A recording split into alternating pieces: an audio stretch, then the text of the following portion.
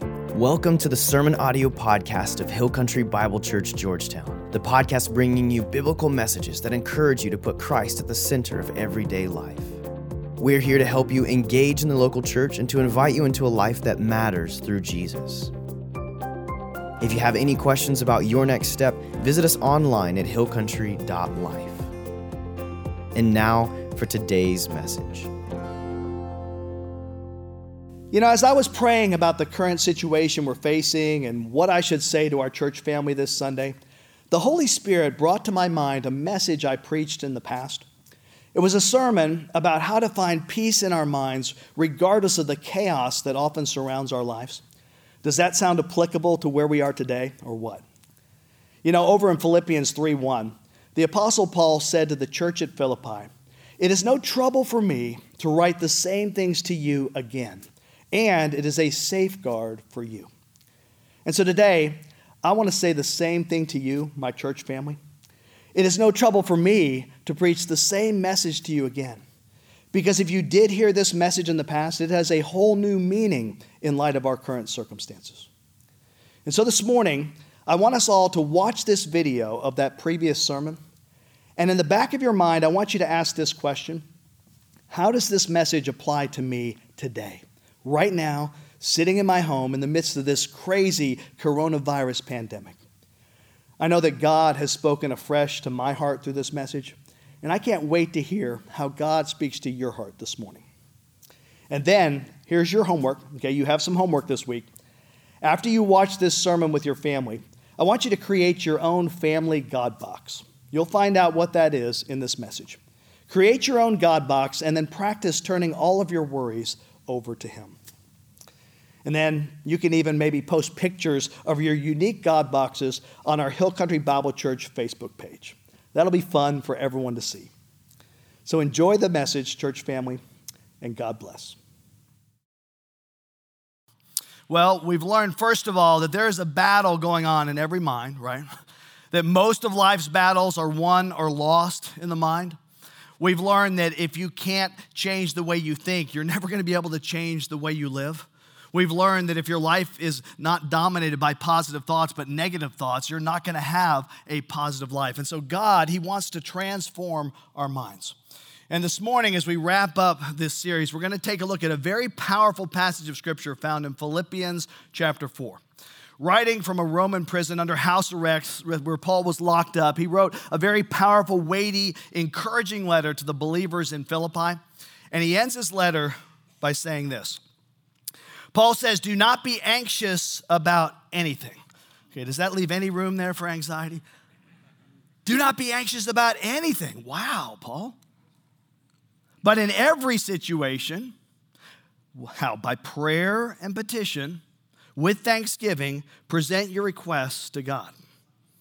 And the peace of God, which transcends all understanding, will guard your hearts and your minds in Christ Jesus. Finally, brothers and sisters, whatever is true, whatever is noble, whatever is right, whatever is pure, whatever is lovely, whatever is admirable, if anything is excellent or praiseworthy, think about such things. Whatever you have learned or received or heard from me or seen in me, put it into practice. Okay, that's what we're going to try to do. And the God of peace will be with you. Okay, the title of today's message is The Peace of God, and my hope is that all of us will find peace in our lives through this message. So why don't you turn to somebody next to you, high five them, and say, "Get you some peace," okay? Just real quick. Get you some peace. Yeah, may the peace of God be with you. May the peace of God guard your hearts and your minds in Christ Jesus. Now, let's bring this down to earth. How many of you would say that occasionally, or maybe even quite often, you tend to have these runaway thoughts? Right, you worry about things, you have some stress, a little anxiety at times. Why is that? You know, when I was a child, I had two older brothers, and they were constantly trying to scare the tar out of me. And because they worked in unison and were much older than I was, it was nearly always successful. And one of my early memories has to do with our swimming pool. Okay, in the deep end of our swimming pool, there was a drain at the very bottom of the pool. That's pretty classic, right? Pretty standard. But they would tell these stories about kids that would swim a little too close to the drain and get sucked into it. And they would say, "Oh yeah, the suction is so strong that you just struggle and struggle and struggle, and eventually those poor kids would drown." And as much as my parents tried to convince me, no, that's not the case, My brothers had so deeply ingrained that into my mind that to this day, people, okay, I still get this strange, creepy, anxious feeling when I see a drain in a swimming pool. Isn't it strange how our minds work? Yeah, maybe some of you are out here and you're students and you're worried about this upcoming test, right? This upcoming exam. Because if you don't get a good enough grade, you're not going to get into a good enough college. And then you don't get a good enough college, you're not going to get a good enough degree. And then you'll never get a good enough job and nobody will want to marry you, right? And because you'll never get married, then you'll never have kids to drive you crazy. Or if you do have kids, eventually you realize you're going to have to send them to school, right? And then you're worried because you're going to be sending them to a place where there's sex and drugs and rock and roll and guns and all sorts of violence. Oh, and then they're going to grow up. Oh, man, they're going to need cars with insurance and braces. And then you're like, oh, my goodness, I got to save for college? You haven't even paid off your student debts, right? You're like, that, so that gives you a headache. And then you're worried that because you had a headache, you probably have a brain tumor. And all of a sudden, life is spinning out of control. All because you haven't studied for this one exam. Okay, am I the only one who gets crazy with their thoughts here? It's so easy for our minds just to run away from us. So let's talk a little bit today about the mind and worry. If you've been with us, our main point in this series has been this. Your life and my life, it's always moving in the direction of your strongest thoughts. You need to take that to heart. Your life is always moving in the direction of your strongest thoughts, which is good news if you're thinking about things that are true, noble, right, pure, lovely, admirable, excellent, praiseworthy. If you're thinking godly thoughts. But the problem is when we're focused on things that make us afraid or anxious, it leads us down a path that is not pleasing to God. It's not helpful to us. So why is it that our mind often compounds itself with fear? I'm going to try to answer that question this morning. We've been talking a lot in this series about the brain that God designed, okay? It's fascinating up there what goes on up there. And there's this little almond-shaped portion of the brain. It's known as the amygdala, okay? It's up here in yellow. Whenever you're afraid, your amygdala is in full gear, people. Now, your amygdala is a very helpful part of the brain. It's wired for survival. It's wired to make you afraid so that if you're in a dangerous or harmful situation, it's like, get out of there, run. If you're ever in a dangerous situation, your amygdala, it sends strong doses of adrenaline to your body. For example, if you see a poisonous snake, like one of the many rattlesnakes I've killed around my house, right? Your amygdala says, danger, run for your life. Or go get a shovel and don't miss on your first swing, right? Yeah, the first one's important. Or if you're driving to church and somebody is texting their way into your lane, right? Your amygdala does its job and says, that's dangerous, swerve for your life. Or if you hear a noise in the middle of the night, your amygdala either says, hide under the bed, or grab that lamp and turn it into a martial arts weapon and take out that intruder. Right? The amygdala is responsible for fear and survival. The problem is the amygdala is not objective. Now, it's got one role, one function, and that's to protect. It's hardwired to protect. And that's why this little almond-shaped portion of the brain, it needs some help from the prefrontal cortex. That's the logical part of the brain. The prefrontal cortex is the logical part of the brain, the part that kind of speaks up when the amygdala goes out of control. So, for example, if it's in the middle of the night and you hear a noise somewhere in your house, your amygdala is going to go, you're going to die, right? Freak out. And then your prefrontal cortex is going to step in and go, no. That's probably the cat, okay?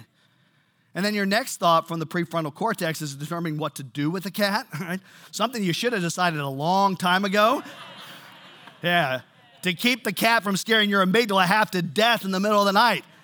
And other cat problems that cats cause, right? That's why God gave us the logical part of the brain to work with the amygdala. Without the prefrontal cortex, the amygdala just responds according to programming. Drains in swimming pools are dangerous, right? Now, many of you, because of your past, because of what you've experienced, your brain has been pre-programmed to kind of just be triggered by things, right? And lead you to an unhealthy path of worry, fear, anxiety. You see something, you experience something, and you're triggered to fear or unhealthy thinking. Well, let me tell you very clearly what the Bible does not say. Jesus did not come and say to you, let your hearts be troubled, okay? He didn't say that. Jesus said, do not let your hearts be troubled. The angels who came before the appearing of Christ did not say, glory to God in the highest, stress and anxiety on earth. What did they say? Glory to God in the highest, peace on earth. Paul didn't say, you know what, be anxious about everything. No, writing under house arrest, wanting to be anywhere else, Paul said, don't be anxious about anything. Don't freak out about that big test that's coming up. Don't be anxious about your job interview tomorrow. Don't be anxious about your future spouse, even though you don't have a single candidate anywhere in sight, okay? Do not be anxious about anything, but in every situation, when you're financially burdened, when you're battling an addiction, when you're fighting a marital challenge, in every situation, by prayer and petition, with thanksgiving, present your requests to God, and the peace of God, which transcends all understanding. See, this goes beyond our human ability to understand. It will guard your hearts and your minds in Christ Jesus. Don't be anxious about anything, but in everything, present your requests to God, and this supernatural peace will guard your hearts. It'll guard your minds. Now, notice how we experience this heavenly peace from God. We experience it through the pathway of prayer, talking to God. The problem is, for many of us, honestly, prayer is a last resort. Right? Have you ever heard anybody say something along these lines? Well, all we can do now, I guess, is pray. Right? Can you imagine God in heaven going, oh, you're down to that? All you got is me? Well, you're screwed, dude. All you can do is pray? No. Prayer is never a last resort. Prayer is a first line of offense. You can come before the King of Kings, the God of the universe. Let me give you a couple of verses here. Hebrews 4:16. So let us come boldly to the throne of our gracious God. There we will receive his mercy, and we will find grace to help us when we need it most. Isn't that awesome? James 4:2 says, you do not have, why? Because you do not ask God. You know, when you go before God, you have an audience before the King of the universe. I mean, if you're a Christian, he also happens to be your personal heavenly Father. He hears you. And not only does he hear and respond, but prayer changes you. You know, I love to put it this way. Not only does prayer move the heart of God, prayer also changes the chemistry of your brain. Literally, praying to God helps you to renew your mind. Let me tell you a little more science behind the brain that our God created. It's really, really fascinating. Okay, a few decades ago, just a couple decades back, neurologists believed that after adolescence, your brain does not change. Okay, in other words, once you hit a certain age, your brain is just fixed, okay? It's just set there. There's no changing that's going to happen. We know today that that is absolutely not true. Our brain is constantly changing, constantly evolving. It's rewiring itself as we think thoughts, as we experience experiences. It's rewiring itself through a process known as neuroplasticity. It is not fixed. See, that's why we've been talking in this series about creating these neural pathways, that when you think a certain thought, it's easier to think that same thought over and over and over again, which is good news if you're thinking godly thoughts. It's not good news if you're triggered to swim away from drains and swimming pools, okay? Your brain is always changing. There's a fascinating branch of study. It's known as neurotheology or spiritual neuroscience. What is that? It is the study of the relationship between the brain and a belief in God, including what happens to the human brain through prayer. And what happens is, let me just give you the spoiler alert here, prayer changes the chemistry of your brain. Not only does prayer move the heart of God, prayer changes the very physiology of your brain. It's fascinating. In fact, one author, Dr. Carolyn Leaf, she's done a lot of study on this. And in one of her books called Switch on Your Brain, Dr. Leaf says this: it's been found that 12 minutes of daily focused prayer over an 8-week period can change the brain to such an extent that it can be measured on a brain scan. Isn't that cool? Folks, prayer doesn't just touch the heart of God. Prayer changes us. Just as toxic negative thoughts can hurt the brain, pre-program us for unhealthy thinking and therefore unhealthy living, prayer, on the other hand, it heals the brain. It renews the mind, which is why Paul says in Romans 12, do not conform to the pattern, right, the thought processes, the ways of this world, but be transformed how? By the renewing of your mind.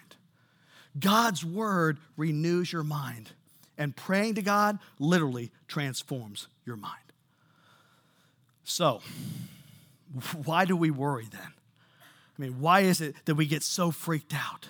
Why do we stay awake in the middle of the night and we're anxious and we're so on edge? Well, it can be a lot of reasons, but one of the reasons, according to scientists, is in those moments we are experiencing what's called the amygdala hijack.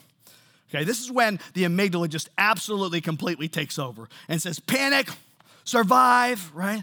Save yourself, prepare yourself for the worst case scenario. It is bad and it's just gonna get worse. I mean, it's too late to pray, right? Forget everybody else, save yourself. The amygdala hijack. That's what someone who studies neuroscience might tell you. What the Apostle Paul would tell you from a theological position is this: your mind is dominated by sinful thinking.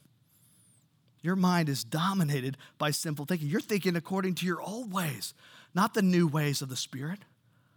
What is worry? You can define worry this way. Write this down. Worry is not trusting the promises and power of God. Worry is when you make a conscious effort not to trust the promises and power of God. Worry is basically saying, God, I don't believe you're good enough. I don't believe you're big enough. I don't believe you're strong enough to cover this. I don't trust you with this. It's the amygdala hijack, or letting your mind be dominated by sinful thinking. If Paul was speaking in psychological terms, he might say something like this: instead of letting my old sin nature or the amygdala control my mind, I'm going to let the logical part of my mind, the prefrontal cortex, choose to believe that what God says is true, because what God says is always true. I'm going to listen to the Spirit of God. I'm going to listen to the Word of God. I'm going to choose to believe God's truth. This is what Paul said in Romans 8, 5-6. Those who are dominated by the sinful nature think about sinful things. Those who are controlled by the Spirit think about things that please the Spirit. So, letting your sinful nature control your mind leads to death, but letting the Spirit control your mind leads to life and peace. That's why we take every thought captive. Paul said in 2 Corinthians 10:5, we demolish arguments and every pretension that sets itself up against the knowledge of God, and we take every thought captive. We take captive every thought to make it obedient to Christ. If there is a thought that is inconsistent with God and His Word, take it captive. Because we will not be dominated by sinful thinking that's not pleasing to God, that takes us out of God's will and leads us into a dangerous place. Instead, we're going to choose to follow God's Spirit, God's truth, which leads not to anxiety, not to stress, not to fear, not to panic. It leads to life and peace. The Spirit of God controlling your mind. Okay, how do you do that? Well, first of all, you tell your prefrontal cortex to grab that amygdala by its tail, horns, whatever. You choose. And you give those burdens to God. Let me explain it to you this way. What do? You probably do what I often do. In life, you've got kind of a box of worries, right? You got your box of worries. Man, I got this going on. I got that coming up. Oh man, oh man, oh man. Okay, so you got your box of worries here. And every once in a while, maybe in a moment of faith, you take whatever's worrying you and you go, okay, you know what? God, I'm going to give this to you. Lord, I give it to you. I trust you with this. Okay, we got that. But then, here's what happens. We kind of go,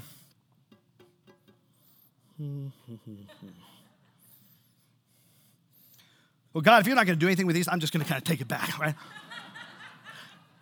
Anybody want to know what I'm talking about here, right? I don't think I'm the only one. Why? Why in the middle of the night? God, I don't think you can handle this. I'll tell you why. It's because, you know what? Your God is too small and your worries are too big. People, it's time to get you a bigger God. Yeah, amen. Yeah. And some smaller worries, maybe? Yeah. In fact, some of you, I would literally encourage you to get yourself a box, okay? Doesn't have to be as cool as this box. This is a really cool box. It could be just a shoe box, all right? And symbolically, here's what I want you to do. I want you to write God on that box. This is going to be your God box.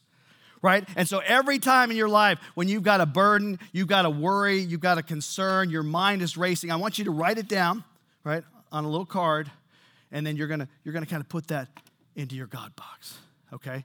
And I don't know what those worries may be. Maybe it's you're worried about your 17-year-old son. Maybe it's the bills that are keeping you awake at night. Maybe it's fear of the future. Maybe it's a relationship. Whatever it is, you just write it down on a little card, and then symbolically you give it over to God. And you say, God, I'm going to trust you with this person. God, I'm going to trust you with this situation. And then, here we go. You ready? You let it go. And you just go on with your life. But let's say 2 a.m. in the middle of the night, you decide you want to worry again, okay? All right, here's what you got to do. You've got to get up, get out of that bed. You got to walk all the way over to your worry box, all right? You got to grab that, your God box, rather. You can grab that box, and you're going to take that worry card out of there and symbolically say, God, I'm taking this back. I don't trust you with this, okay? That's what you've got to do. Try that. What are we told to do? We're told to cast all of our cares on him because he cares for us. In fact, we're told to give it all to him. Our life should be hidden in Christ, the Bible says.